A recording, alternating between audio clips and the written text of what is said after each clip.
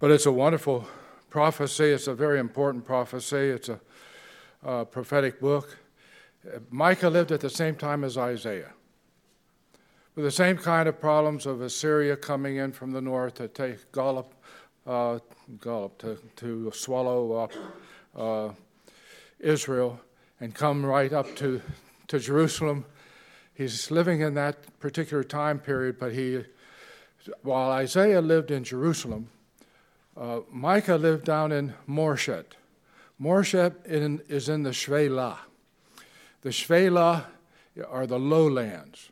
So you have the hill country that goes up to 25, 26, 2,700 feet above sea level, and then you come to the Shvelah, which is generally 1,500 feet above sea level, and then you come down to the coastland. But that Shvelah area was an area where Assyria would come in quite forcefully and do a lot of damage. I mean, just not damage, just destruction and killing. But he was a prophet that lived there in a small village called Morshet. A lot of his prophecy is quite clear. We can read it and know exactly what he's talking about. Some of his prophecy is not so clear, and believe it or not, I do not understand it. That's pretty easy to say. But as we read this prophecy that we are looking at today, there is sufficient clarity in that prophecy to see a number of specific details that have to do with the coming of the Christ child, the ruler of Israel. And so we turn our attention to Micah chapter 5, verses 2 through 5a. Let us stand as we read God's holy and precious and infallible word. But as for you, Bethlehem, Ephrathah, too little to be among the clans of Judah, from you one will go forth for me to be ruler over Israel. His goings forth are from long ago, from the days of eternity. Therefore he will give them up until the time when she who is in labor has borne a child.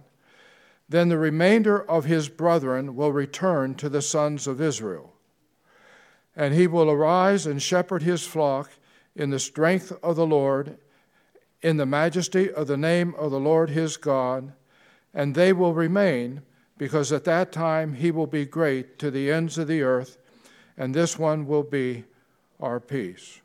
Our Father, may the words of my mouth, the meditations of our hearts be acceptable in your sight, O Lord, our strength and our Redeemer. We ask this in Jesus' name. Amen. Thank you.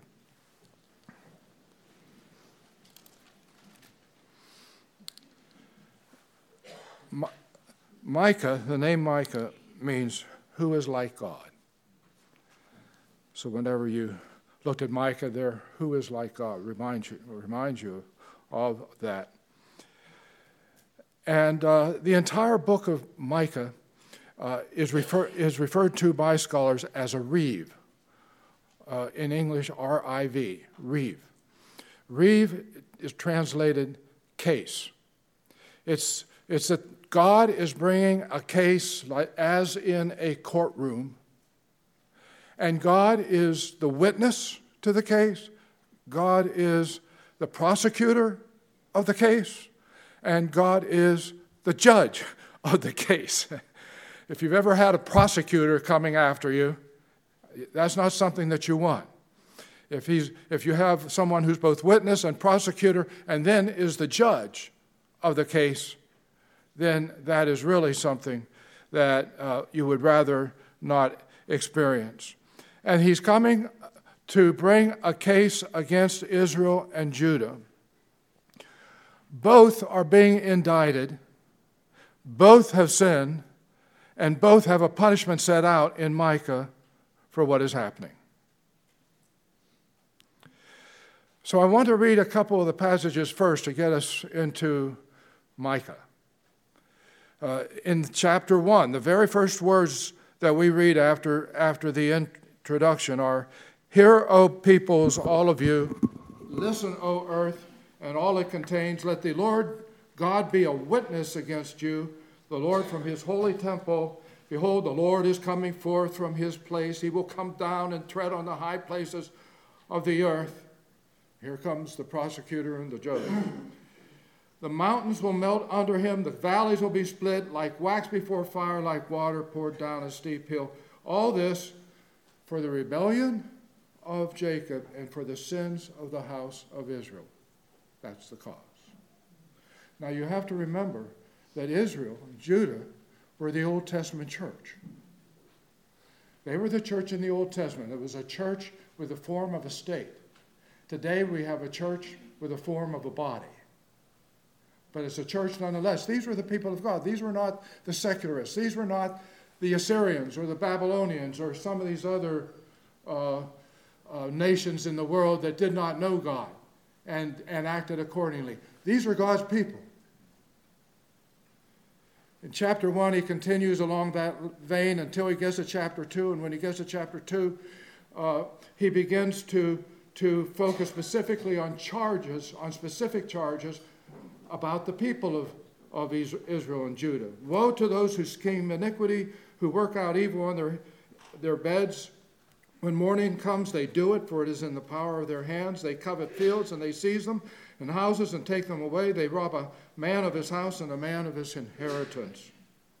And he goes on, keeps on, continuing to enumerate the sins of the people. Sins that are not uncommon today, although we're living in a secular world.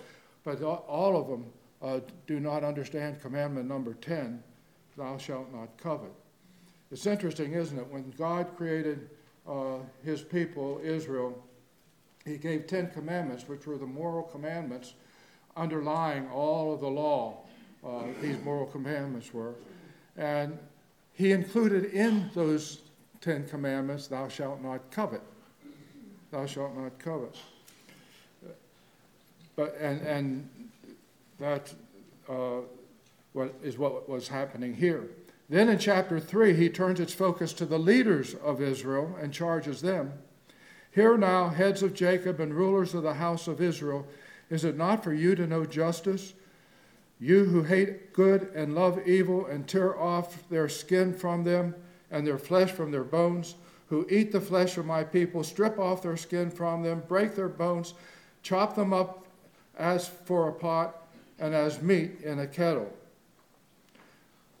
Behind this colorful language here is the image of a shepherd, but of a bad shepherd. A bad shepherd. This is an image that we find in a number of places in the prophets, but especially in Ezekiel 34 and Jeremiah 23. For example, there Ezekiel begins chapter 34, woe, shepherds of Israel who have been feeding themselves, should not the shepherds feed the flock? You eat the fat and clothe yourselves with the wool and slaughter the fat sheep without feeding the flock. Those who are sickly you have not strengthened, the diseased you have not healed, the broken you have not bound up, the scattered you have not brought back, nor have you sought for the lost, but with force and severity you have dominated them. This is a picture that he is painting in terms of the case that is being brought against Israel and against Judah at that time. Israel, Judah, Jerusalem have sinned and sinned badly, and judgment is to come. Nothing's going to stop it. No miracles, no crossing of the Red Sea, parting of the Red Sea, nothing like that. He's going to allow the judgment to come upon them, and we'll see that it will be for a time as we look at the prophecy we're about to look at. Then all of a sudden, there's nothing there about the case. The whole tone changes. Hope begins to come from the lips of Micah. But as for you, Bethlehem Ephrathah, too little to be among the clans of Judah, from you one will go forth for me to be ruler over Israel. But as for you, Bethlehem, sons of bread, Ephrathah, one who is fruitful, which certainly Bethlehem was in terms of the history that we know. Too little to be among the clans of Judah. A clan, this was a word that meant literally 1,000, translated 1,000, Eleph. And you translate it 1,000, but when it's put in this kind of a context, it could be translated like a family or a clan, as it is here. But when Joshua came into the land, he divided the tribes of Israel up into clans, each of the tribes into different clans, and those clans were for fighting. Each clan had a leader, and they would be for defense, or for war, or as they were going into the promised land, they would be for taking the land, but they would all be organized according to these clans. What he is saying is too little to be among the clans. So it's small, insignificant, really of no account, really.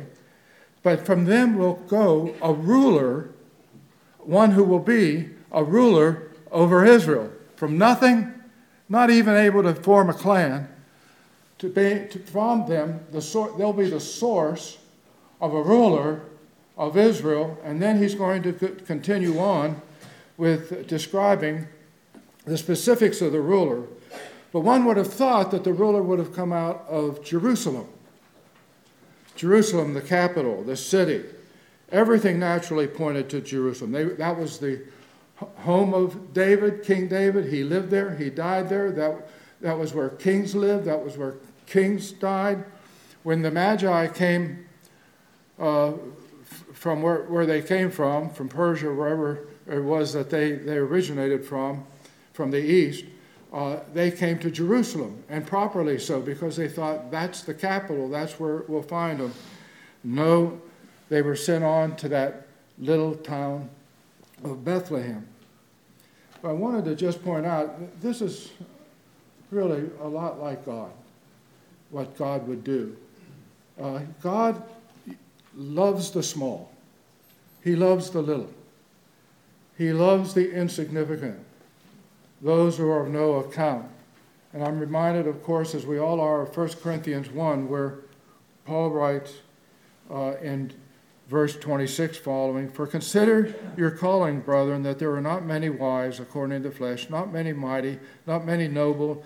God has chosen the foolish things of the world to shame the wise. God has chosen the weak things of the world to shame the things that are strong. The base things of the world and the despised God has chosen. The things that are not, that he might nullify the things that are, that no man should boast before God." God has chosen little Bethlehem to be the place where the ruler will come, from where the ruler will come.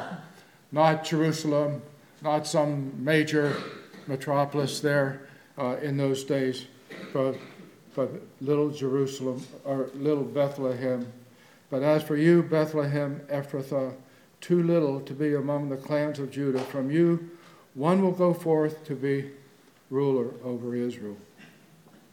And now we come to some of these verses that are sometimes hard to understand, but we'll try. Now Micah cites specifics about the ruler to come out of Bethlehem. And first we learn of something unheard of. His goings forth are from long ago, or from days of eternity. Actually, if you have your Bibles open, some of you may have the translation origin, and that's no doubt a better translation. His origin, that's where he's from. His origin is from long ago, from the days of eternity, the parallelism there. From long ago, from the days of eternity, this raises multiple assumptions. Takes us back a bit of time. This ruler is going to be born in the future, but his origin is from long ago, from days of eternity. And here you have a prophecy about his coming in the future, his days from eternity, which suggests some kind of providence, but it all suggests pre-existence. And if it is suggesting pre-existence, which I think it is, rather clearly, you're also talking about some aspect of divinity involved, though it doesn't say divine here. It just says that his origins are from long ago, from the days of eternity. And I guess we could go on trying to figure all the assumptions out on that, but let's read on. Therefore he will give them up until the time when she who is in labor has borne a child.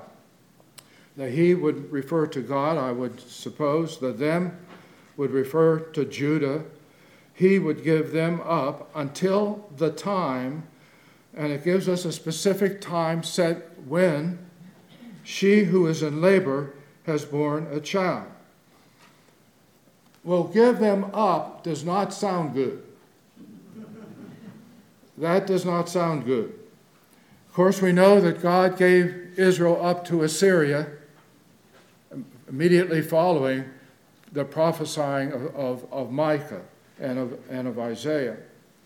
And chapter 4 in Micah actually ends by saying that you will be carried out or carried off to Babylon. So he's talking about Judah being carried off to Babylon, being given over.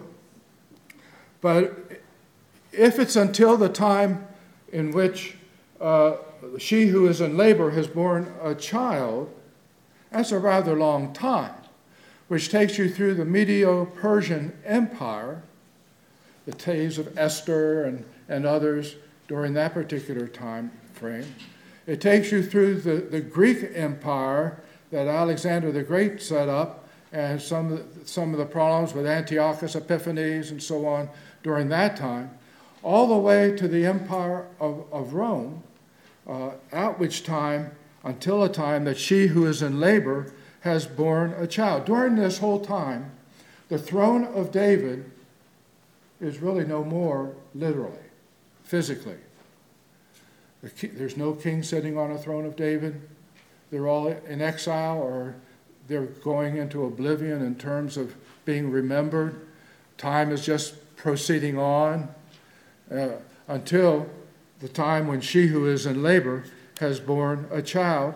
And then verse 3 continues, then the remainder of his brethren will return to the sons of Israel. His brethren, does that refer to Jews only? Or does that refer also to what the promise that Abraham had in Genesis 12:3? In you all the families of the earth will be blessed. Well, that's uncertain. But the remainder, the prophets often use the word remnant.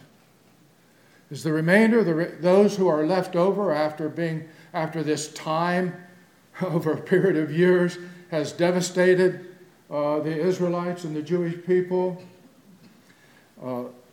Perhaps.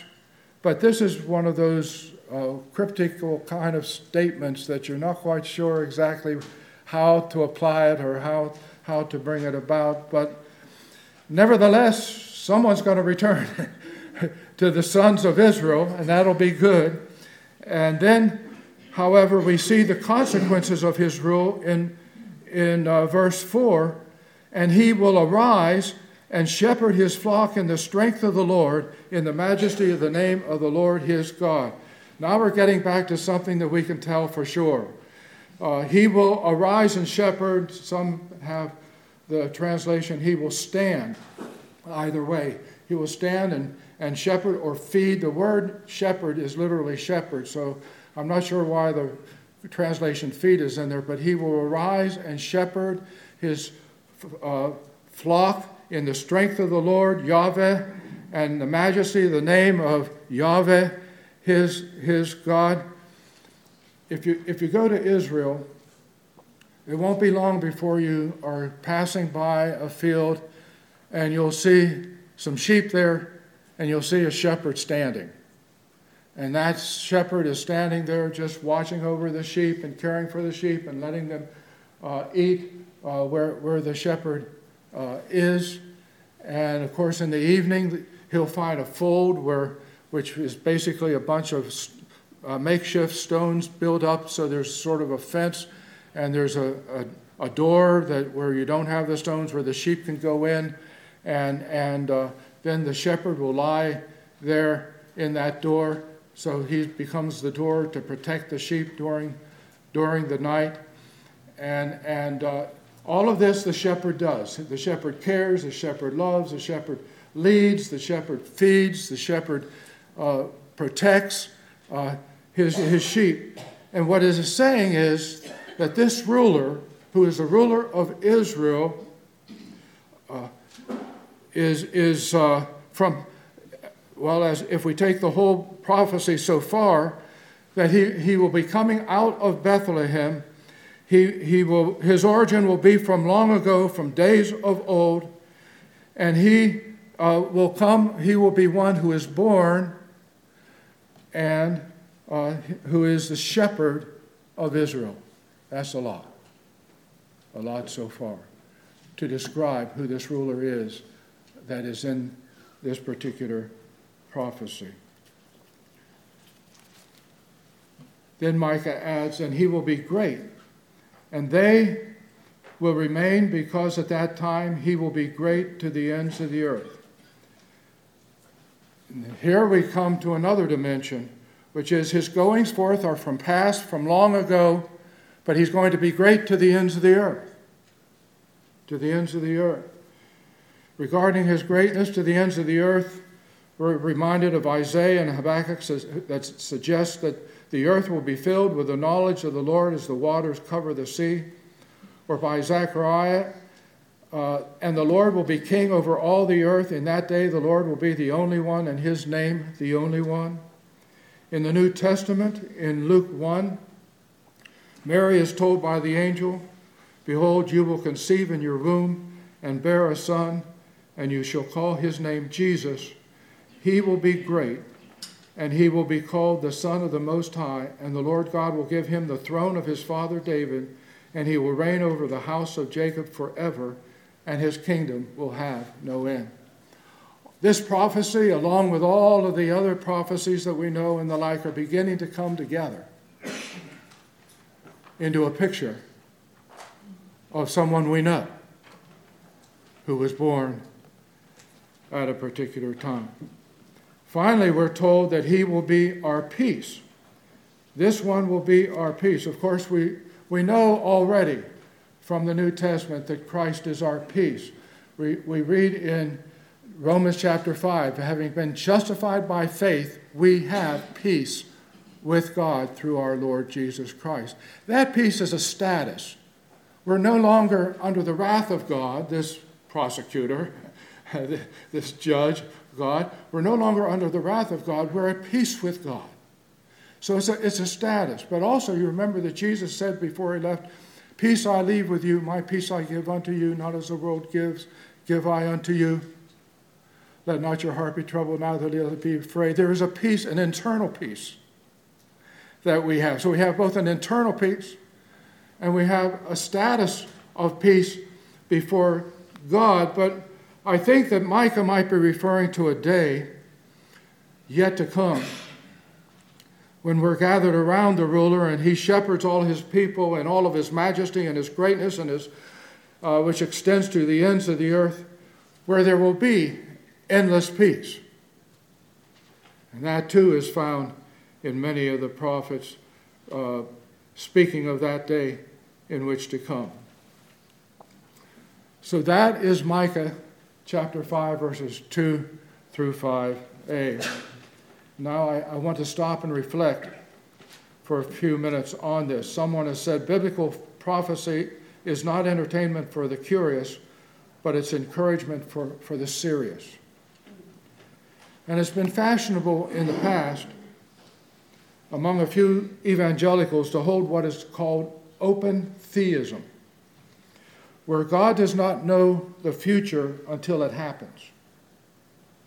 That is, the future is still the future, and no one knows the future, since the future is made up of decisions along the way. This is their view. And of course, God can deal with the future when it comes, but God can't know the future until it happens. That's their view.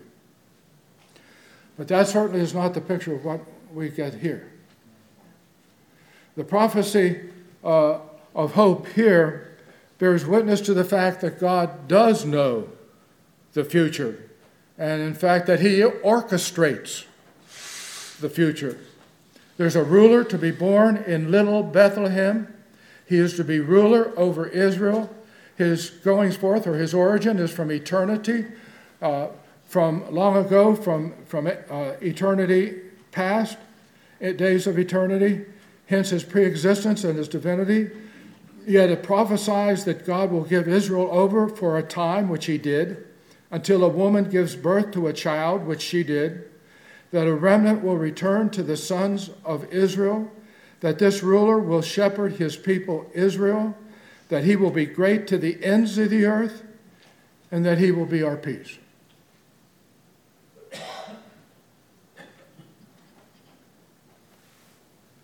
Now that sounds like an awful lot like someone that we do know, and only one person we know fills or fulfills all of that as the ruler of Israel. And then we come to these remarkable passages in the New Testament. One begins, and it came to pass in those days that there went out a decree from Caesar Augustus that all the world should be taxed. And this taxing first took place when Quirinius was governor of Syria. And all went to be taxed, everyone to his own city. And Joseph also went up from Galilee, from the city of Nazareth, into Judea, unto the city of David, which is called Bethlehem.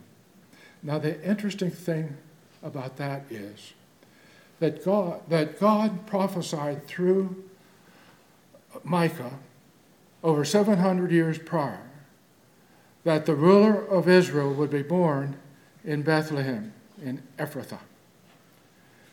And they were not in Bethlehem, Ephrathah. They were in Nazareth. But God then uses the king of Rome, Caesar Augustus, 1,000 miles away from this remote village of Nazareth, to declare that there's going to be a census in order to take up the names of the people and tax the people and find out how many there were throughout the kingdom, that over 1,000 miles away he affected this poor peasant man and his wife, Mary, to leave when she was 9 months pregnant and go all the way to Bethlehem, where she then gave birth according to what he prophesied in the Old Testament. I would say that the prophecy of Micah bears fact to the idea that God does know the future. In fact, he orchestrates the future. And then we're reminded also of another passage. Now, after Jesus was born in Bethlehem of Judea in the days of Herod the king, Magi from the east arrived in Jerusalem, saying, "Where is he who was born King of the Jews?" They came to Jerusalem, not Bethlehem. When Herod the king heard this, he was troubled, and all Jerusalem with him.